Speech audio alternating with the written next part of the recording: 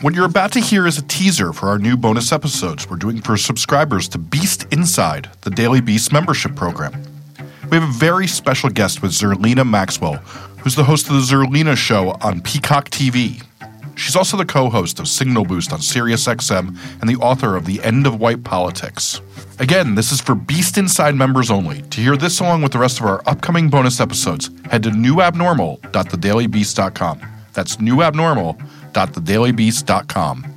First, let's talk about The End of White Politics, because just tell our listeners a little bit about that book and why you decided to write it. Well, it's so funny to sit here now and think about why I decided to write The End of White Politics, because I didn't anticipate that some of the things I was talking about in the book would happen so quickly. Yeah. But if I could take you back to Politicon, which I'm not sure if you've been to Politicon. I've never been, but I've heard.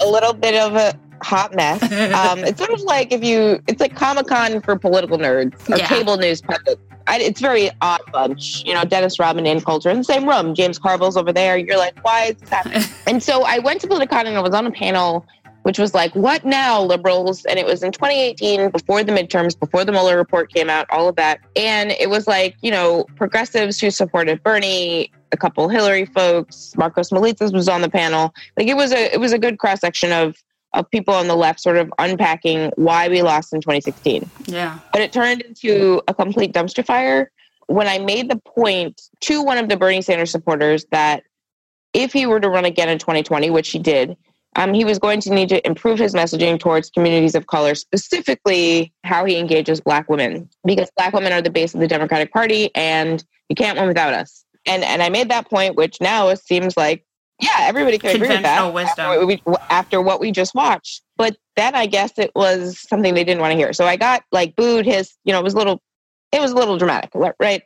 And I realized, it was luck, right? The book editor, Krishan Trotman, was in the audience from Hachette. She was like, you should write this book. This is a book. You have something to say about the left. What just happened? There's a lot there. And so I really just took that sort of moment and used it as, I don't know, a jumping off point to sort of speak to my people on the left and really get them to understand that the demographics in America are shifting towards a reality where white voters are going to be a minority of the electorate. And that's not true yet, but in a lot of places, because of the pluralities and in some cases, like in Texas, the majorities, that people of color and the coalitions, they can create, they can win elections. In hindsight, I was on to something. Oh, yeah. Because we just witnessed the 2020 elections where I didn't anticipate we were going to flip Georgia so quickly. I knew that was possible. I talk about Stacey Abrams and her playbook that she ran in her gubernatorial race by engaging all different swaths of the electorate and going directly to voters of color and talking specifically about identity and policy solutions for those communities, understanding that race is a factor and gender is a factor.